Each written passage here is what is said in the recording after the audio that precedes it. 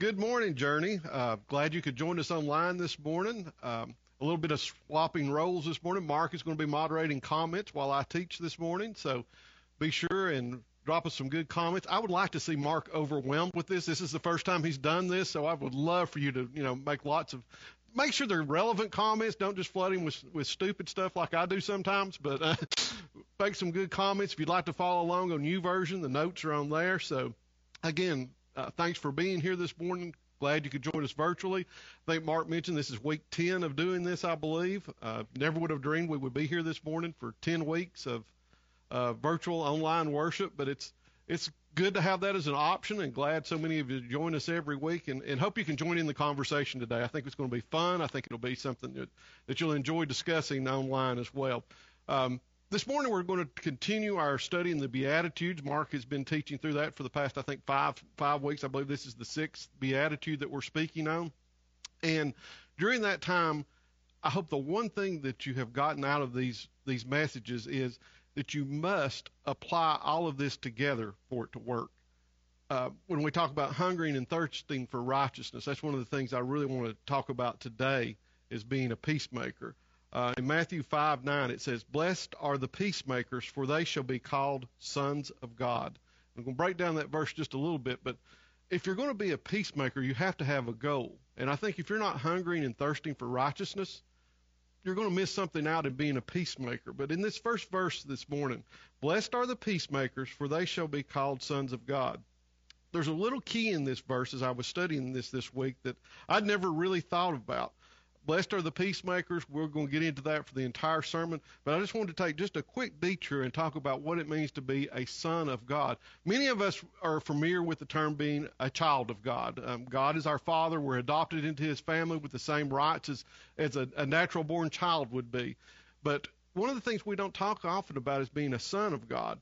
And what is going to be so important, and I want you to think about as I teach through this morning on being a peacemaker, is being a son of God means that not only are you adopted into the family, but that you have the characteristics of the family, the same values of the family, and you're putting those forth as the head of the household, being God in this case, would be putting those things forth. So being a son of God is a big deal.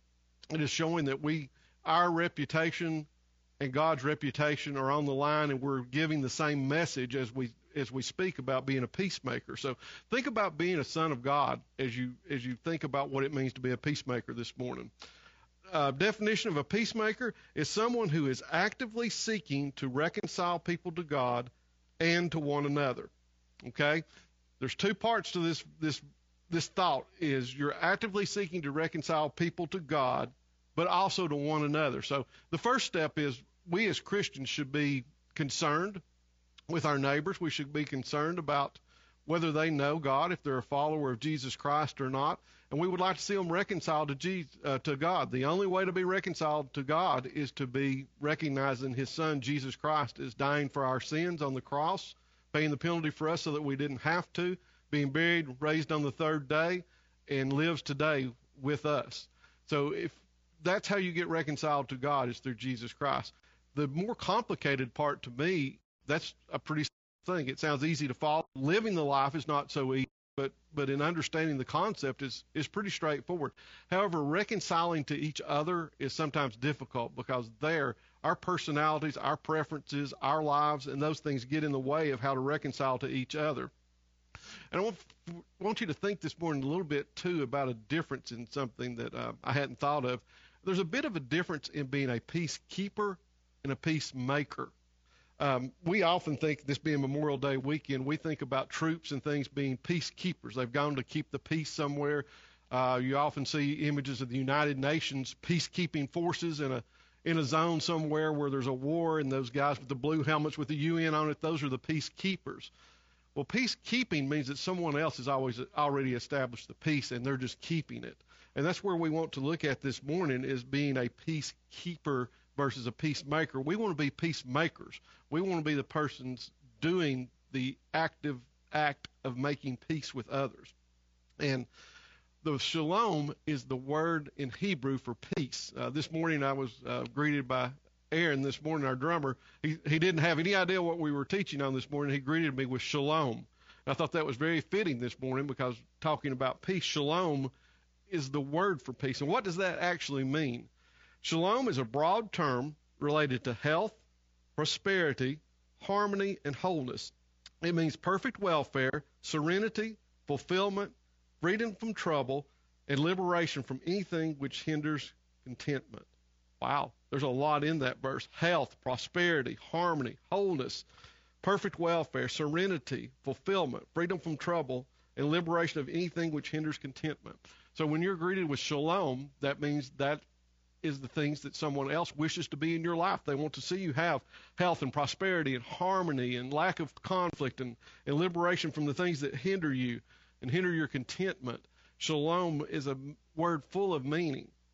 But in thinking about that, if we're going to be peacemakers, there's a lot in that verse that we're going to have to live up to. We're going to have to look at people's health. We're going to have to look at their prosperity, living in harmony, wholeness of life, hindrance from conflict and being content.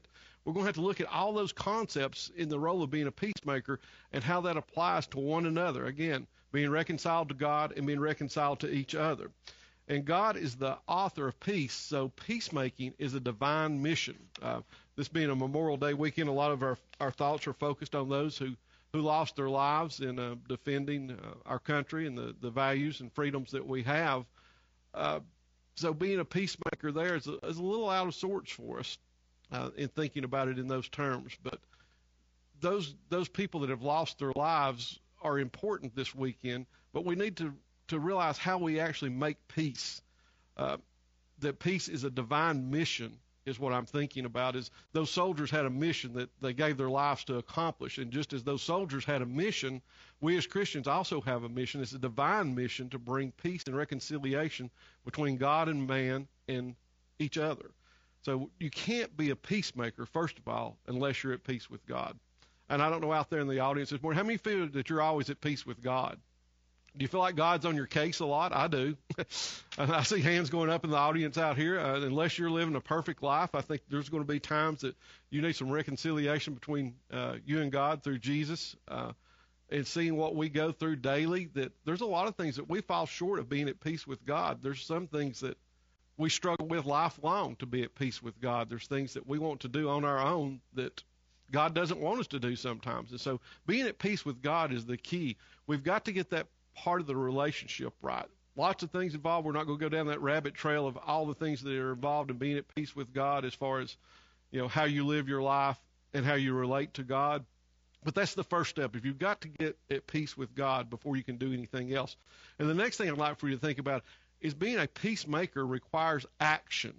Peace being the first part of the word, meaning shalom, which we've covered about the many things that means. But maker, peacemaker. To be a maker involves activity. It involves you actually doing something. It involves activity in the world. It involves activity with God. Being a peacemaker is an action thing. You just can't sit back and peace come to you and those around you. You have to be actively involved in the process of making peace with God and making peace with each other. So the word for peacemaker that was used here in Blessed are the Peacemakers is the same as the word used in Colossians 1:20. Colossians 1 verses 19 and 20 says, "For God in all his fullness was pleased to live in Christ, and through him God reconciled everything to himself. He made peace with everything in heaven and on earth by means of Christ's blood on the cross." In other words, God had an active plan. He sent Jesus Christ to walk on earth as a man, but be God himself, and he died on the cross for our sins. That was God's way of reconciling the human race to him, and it was an activity. Jesus came to earth, and that peace with everything in this verse. It says he made peace with everything in heaven and on earth. That reconciliation process made Jesus the ultimate peacemaker. He gave us the peace that we needed with our Father. Jesus is referred to as the Prince of Peace. Isaiah 9:6 says, "For to us a child is born, to us a son is given, and the government shall be upon his shoulder, and his name shall be called Wonderful Counselor, Mighty God, Everlasting Father, and Prince of Peace." So if Jesus is the Prince of Peace, he is a peacemaker. Obviously, Jesus is our role model for how we are to interact with each other. We're going to have to learn to be like the Prince of Peace. We're going to have to get peace in our hearts. We're going to have to be at peace with God, and learn how to strive to bring shalom to those around us. Now, this is where we're going to get into the meat of this morning's conversation online, I think, as well as what I'm trying to teach this morning, and hopefully the Holy Spirit will guide this, is this is not an easy task. How many of you have had children in your home for the last few weeks and have homeschooled them? How many of you had small children at home doing that? How many of you all have seen shalom in your homes for the past few weeks? I'm thinking that the hands in the audience went up for the first few questions, and then they went down when I mentioned shalom between siblings. I've seen that actually. Stephanie Henderson is here with us this morning. She's actually got to come and play keys with us for the first time, so we're excited to have her in here. Yay! Good to have the gang back together, so to speak. But I've seen. I remember one day last week, David was commenting that I think Jackson and was it just Braden? Was it? I knew it couldn't be the littlest. It had to be Braden. But talking about washing dishes and things they were doing, and I'm sure that those two, how well have Braden and Jackson gotten along? Yeah, she's pleading the fifth, so there is not shalom involved in this conversation, we can see. But guys, seriously, bringing peace within your own home, that's difficult, isn't it, sometimes? If you have children with different personalities, if you have children that like to pick at each other, I have seen Josh's kids do this. It's quite entertaining sometimes. They know how to push each other's buttons, and you can just kind of sit back and watch it go on.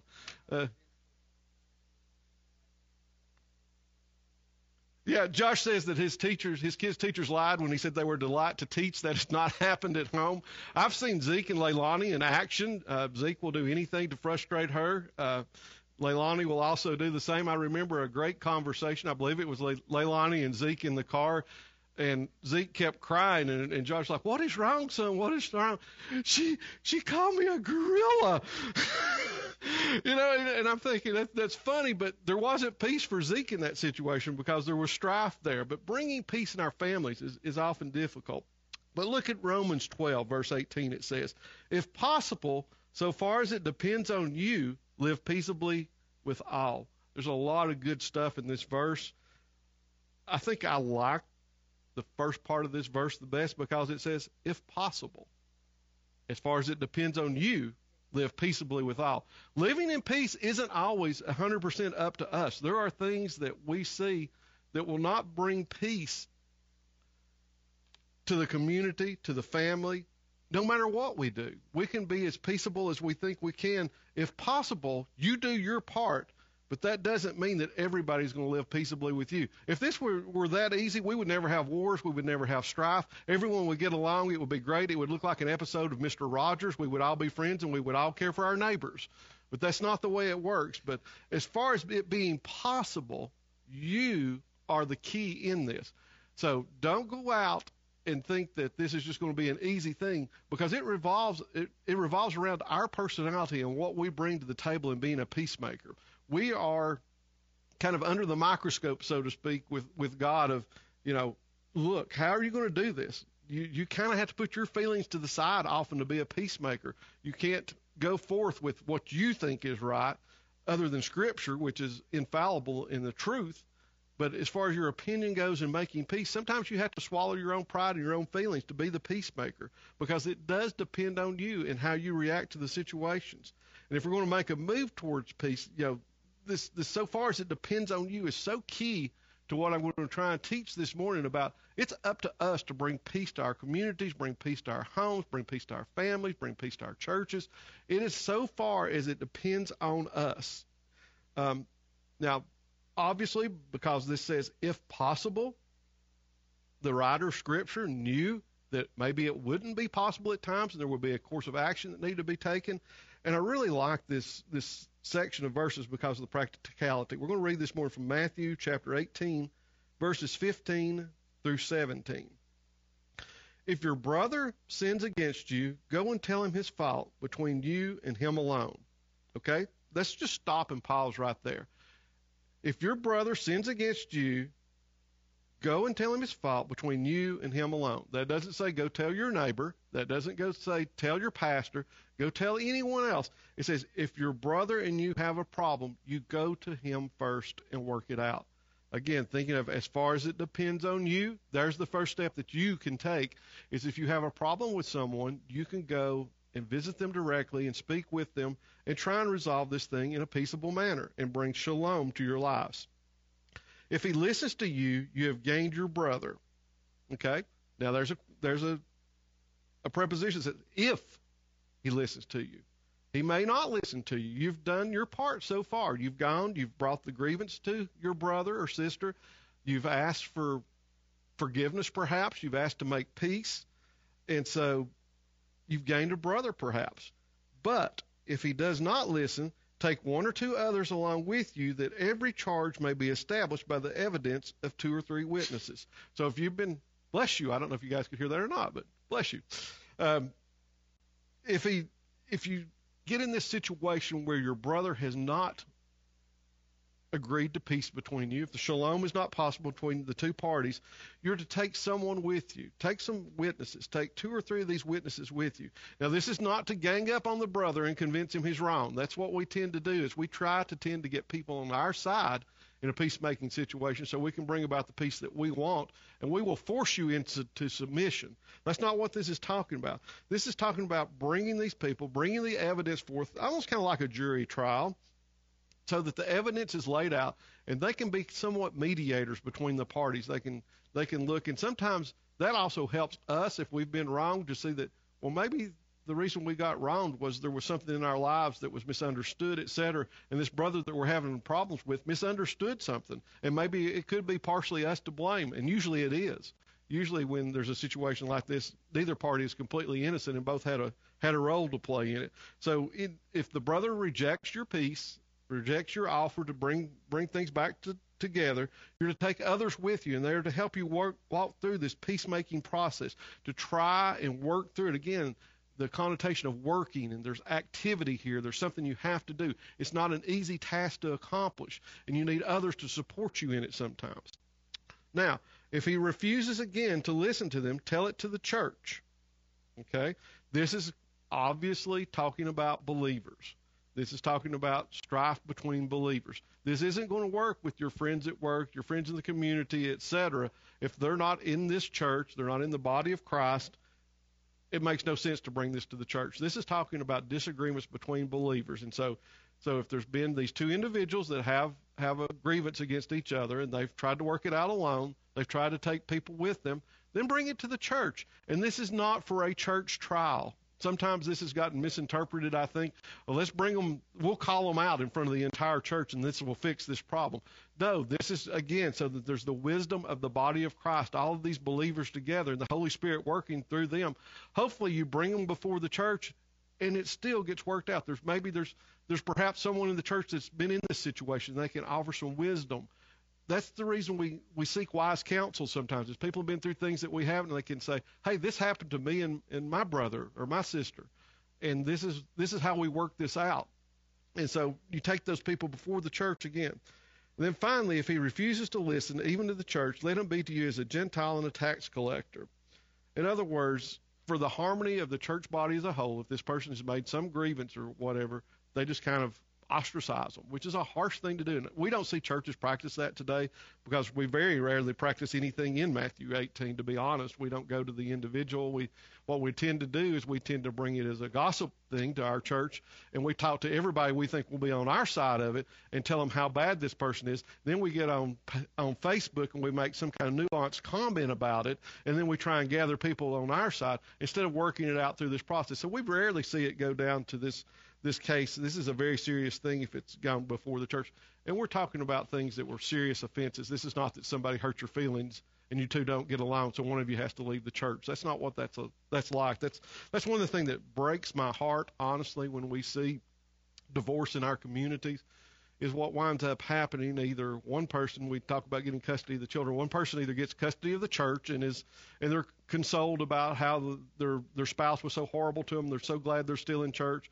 Or what winds up happening is they both leave the church because they don't feel they have a place there anymore. And that's sad, is to see people that because they couldn't work things out in their marriage doesn't mean that you can't be part of a body of believers. And it is saddening to see that that's one of the ways that our enemy, Satan, makes divorce even worse than what it already is he comes into our body as a group of believers.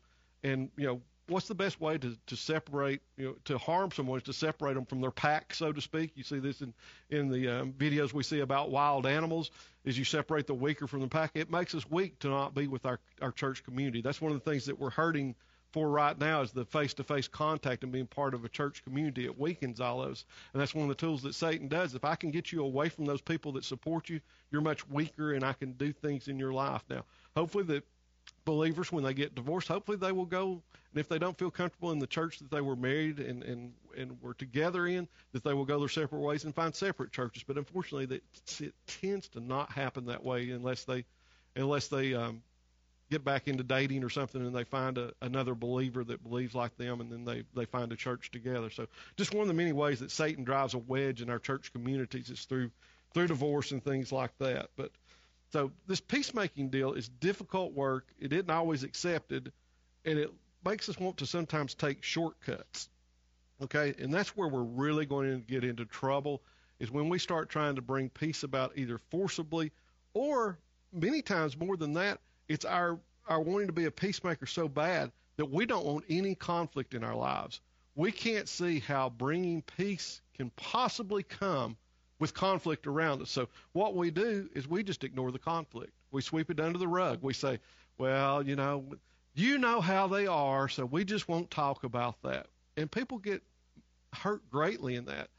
Marriages dissolve because of this. Families are fragmented and absolutely tortured because sometimes, rather than have the conflict and get the things out in the open that need to be said, they're swept under the rug for years and years and years, until it finally explodes in a horrible situation for the entire family. It hurts the children, it hurts the spouses, hurts the relatives around them because of the absence of conflict.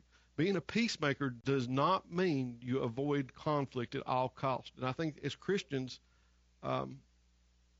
we tend to be a little bit of a pacifist, maybe is the word for it that I'm looking for. We don't want to be involved in conflict. We want everybody to love us and love each other, which is great, but we've got to realize that doesn't always happen. It didn't even happen when Jesus was here on earth.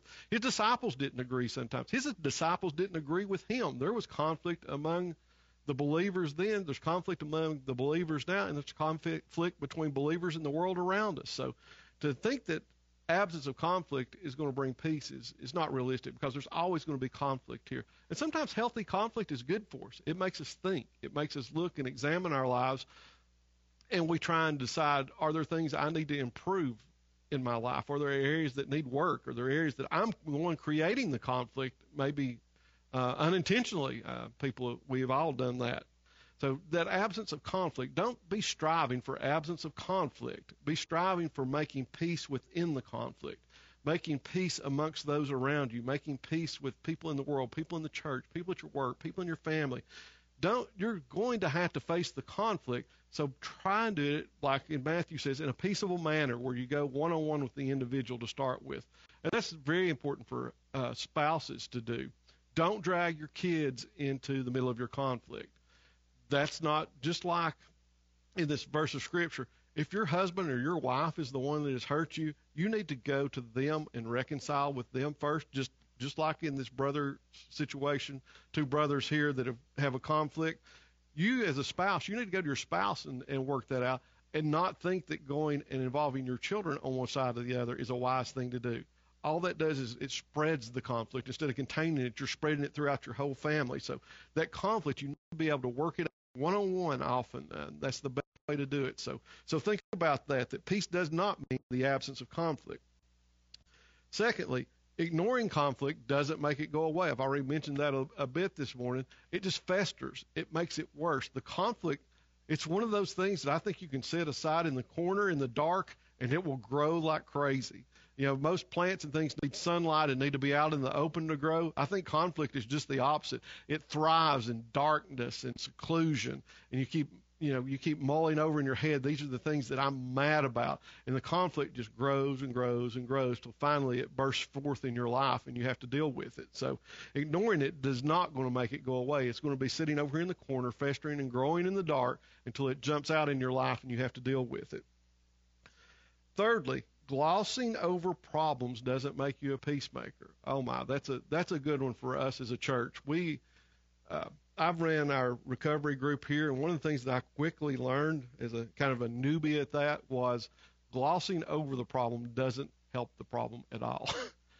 People are often, and we need to support each other. We need to love on each other. There's no doubt about that. But sometimes there is a time that comes for brutal, honest conversation, and that may bring conflict. It may be a message that the other party doesn't want to hear in that peacemaking process.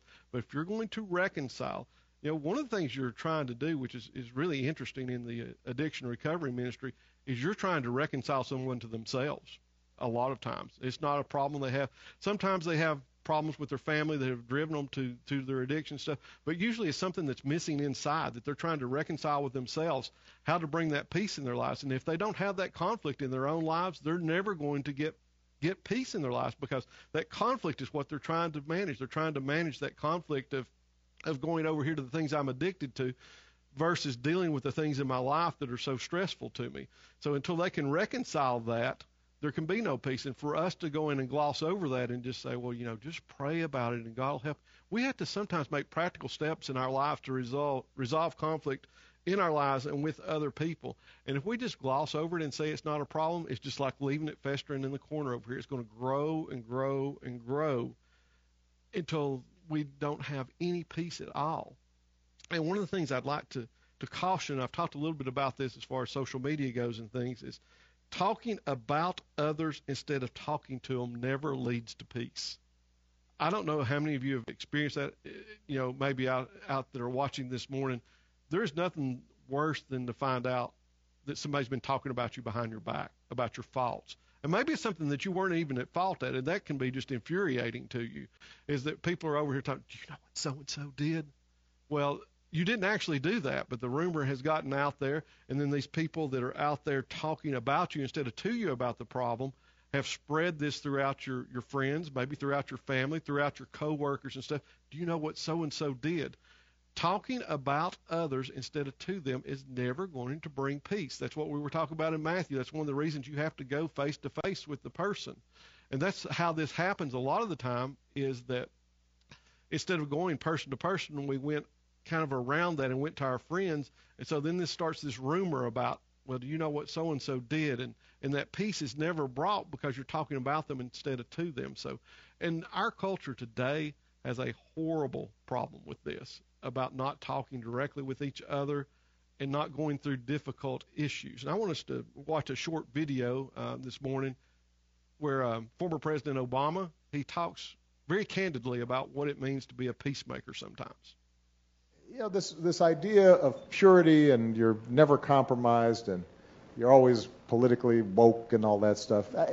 You should get over that quickly. The world is messy. There are ambiguities. Yep. People who do really good stuff have flaws. Right. People who you are fighting may love their kids. And, share certain things with you. And I think that one danger I see among young people, particularly on college campuses, Malia and I talk about this. Yara goes to school with my daughter. But I do get a sense sometimes now among certain young people, and this is accelerated by social media, there is this sense sometimes of the way of me making change is to be as judgmental as possible about other people. And that's enough. Like if I tweet or hashtag about how you didn't do something right or used the wrong verb, or then I can sit back and feel pretty good about myself. Because, man, you see how woke I was? I called you out. I'm going to get on TV, watch my show, watch Grownish. That's not activism. That's not bringing about change. If all you're doing is casting stones, you're probably not going to get that far. That's easy to do.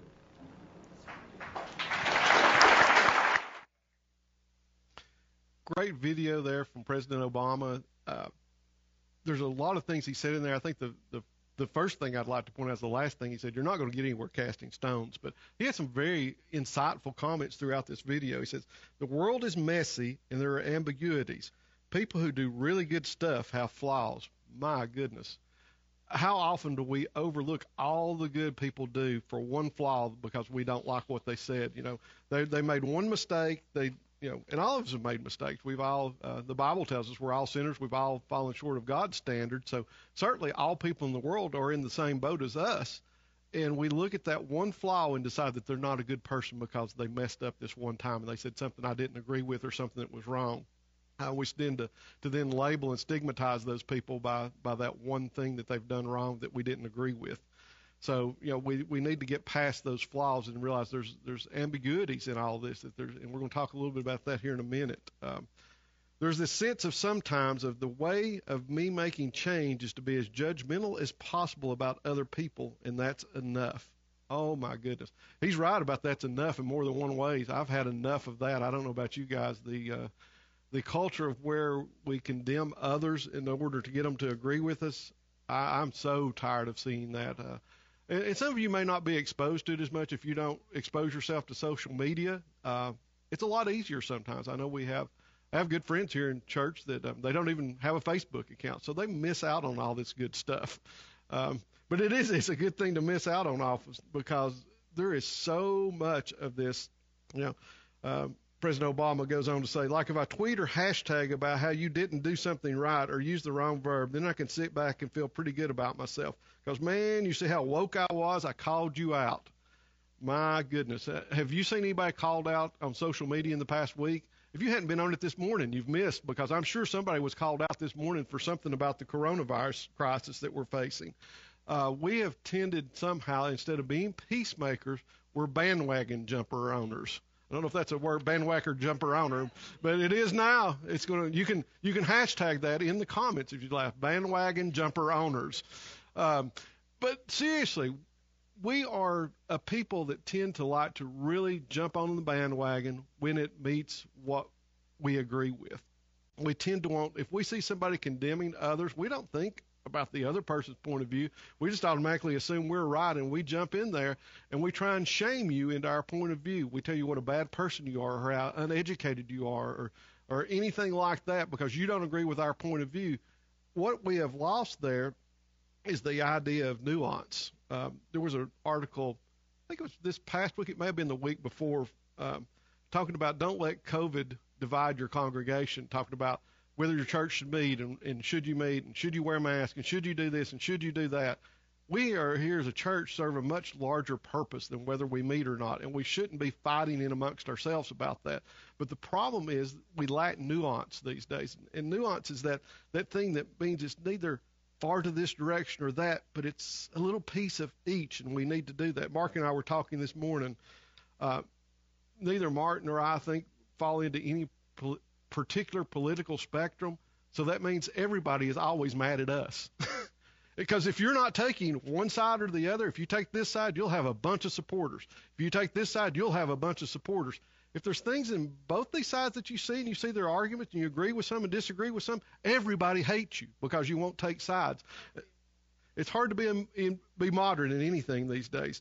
And what has happened is we have lost the art of nuance in our culture. And the reason is we've been conditioned to this, and this is not a rail on social media, because you guys know I like to participate in social media as well. I like to keep up with my friends that way and church members and events in the community and things like that. But what has happened is social media is click and view driven. That's how revenue is generated through social media, is by the number of clicks and views that you get on your topic.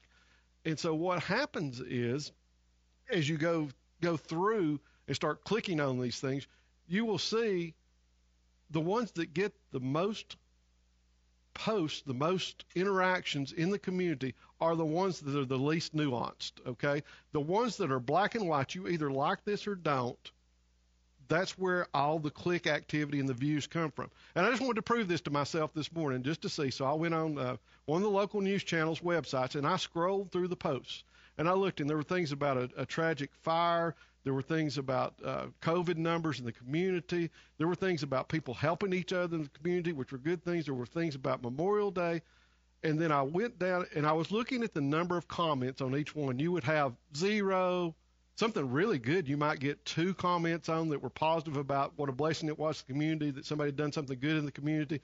And then I get down to one that involved a little bit of politics. And this is how silly we as a society have gotten to. The debate was over how President Trump had donated his check and whether people agreed with where he had donated his check for. Should he be donated? Is he the greatest ever? Is he the worst ever? And just this morning, that post had 312 comments already. That's because we lack nuance. I'm not going to agree with everything President Trump does. I'm not going to agree with everything President Obama did. I'm not going to dislike everything they do either. So that level of nuance in our society is no longer there. And what happens is we get polarized into these camps, and it can be anything. It's not just politics. We will see fights erupt over whether you should wear a mask in public right now. That's another one that you can go down through there and look in the comments on social media. That's a hot button topic. People really are opinionated about that. And so what happens is we fall into those camps. And I just want to leave you this morning before we get into the conversation period with a couple of things, some verses here and some ideas about how we can not participate in this as Christians. There are times as Christians we definitely need to be involved in our world and in things.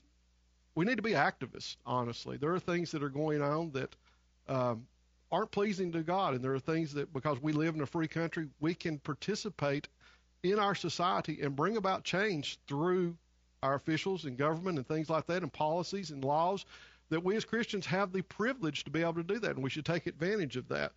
But where we don't do any good is when we just get into these foolish arguments with each other.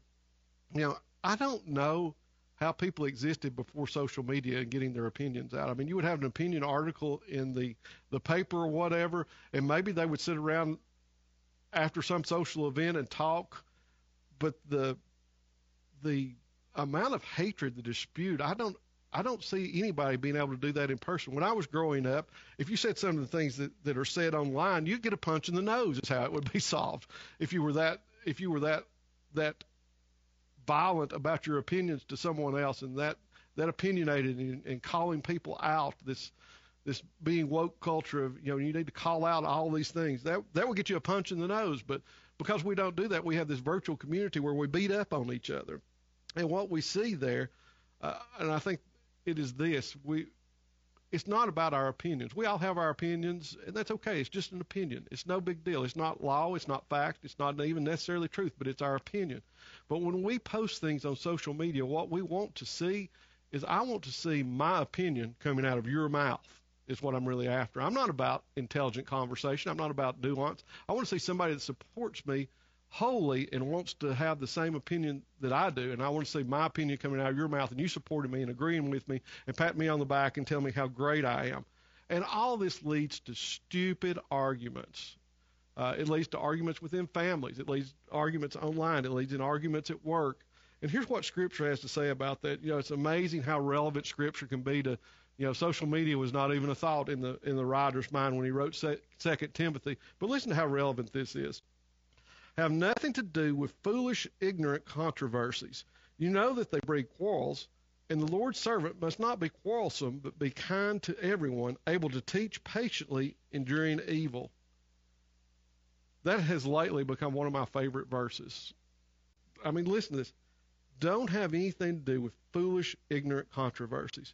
And sometimes being the peacemaker, it's difficult to navigate our society. I have to watch what I post on social media. Even if it is not opinionated, somebody will jump in and try and make it so. If it's even on the fringes of some hot button topic, people will jump in and suddenly, well, you're this.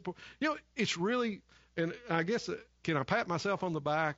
I have been, I think I can this morning, because I've been online and I have been called you're one of those horrible Trump supporters, and I've also been called one of those horrible liberal Obama people. So I must be doing something right because I'm making everybody mad is the only way I can look at it, because I have literally had, and I have very good friends that live in both of the extremes of those camps. And you know what? We don't argue about those things. I know your opinion. I know that's the way you think. It's not my job on earth here to change your opinion about that. It's my job on earth to change your opinion about Jesus Christ and who he is and what he can mean to you. That's my job as a pastor, as a Christian living out in society. All this stuff, whether you wear a mask or not, when you get to heaven, maybe you get there a little quicker if you don't wear one. Maybe you get to stay here on earth longer if you do wear one. Those things in eternity aren't going to matter. It's going to matter as to how you represented Jesus Christ here on earth. And when we're involved in foolish, ignorant controversies, that's ESV is what I'm reading from this morning here.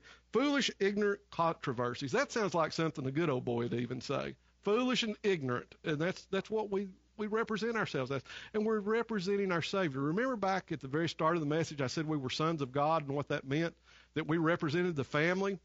What happens is we're representing God, and we make God look like he's involved in these foolish, ignorant controversies, and that's something we don't need to be doing as Christians. We need to be peacemakers.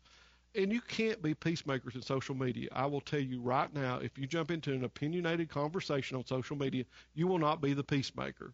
It's just not going to happen. Now, you can go one-on-one and have conversations with your friends. That happened this week with our group of Kingdom Partners. Mark was telling me about a fantastic phone call this week that they had about racial tensions and what was going on, and what we as white Christians need to know from our African American, Latino, and other minority pastor friends, the things that we need to know that we don't think about, because there are things that we're privileged to that we don't experience that other races do in our community. And they had a fantastic conversation about that. They didn't go and post online, well, what do you think about this? What do you think about that?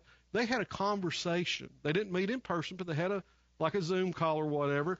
And so they met and talk those things out instead of being foolish and ignorant and calling names and things, and found out, it was a sensitive topic. It was something that many people probably wouldn't approach. But we're developing relationships with friends, and we want that relationship to carry through these controversies and carry through the things that are difficult to talk about. We want to be peacemakers in our community. We want to see these racial divides and things that we see in our community. We want to see those gone away.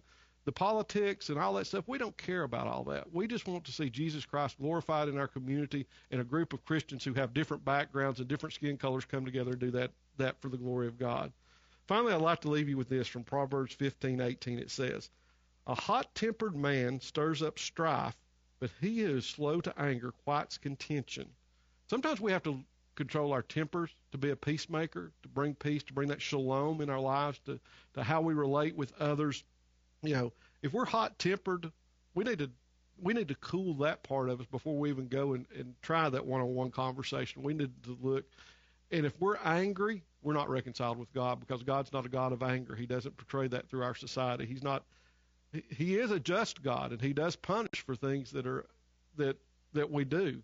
But God is not going out here and he's looking to smite us for every wrong thing we do because he's angry with us. He's not that kind of God, and we portray him wrong when we act as sons of God and we don't portray his true nature. We're not doing the things that we should when we're angry, and we should be slow. And if we're slow to anger, it quiets contention. In other words, if we don't escalate that situation, if we come in and we're slow to anger, we don't let our emotions get in the conversation, that makes us a true peacemaker, because we're quieting the contention in the room. Sometimes there's lots of different ways to do that, but you can't do it out of an angry spirit. And that's the thing I'd like to leave you with today. If you want to really, truly be a peacemaker, look inside of you. Look for that inner shalom. Look for that peace with God. And then once you get that peace with God, bring it into any situation that you're involved in like that. Don't be the one that throws gasoline on the fire. Don't be the one that brings more anger into the room. Be the one that is slow to anger and helps quiet the contention, because we have a quiet, contentious society today. There's a lot of controversy. There's a lot of people that are being hurt. There's a lot of injustices that we as Christians need to be attentive to in our own communities, and we here at Journey are trying to see more of that. So just like to leave you with that this morning. As the band comes up, they're going to play a final song for us, and then we will have online discussion. I hope you've overwhelmed Mark with questions. Looking forward to chatting with you guys online afterwards, as long as you'd like to stay, but please go ahead and worship with us.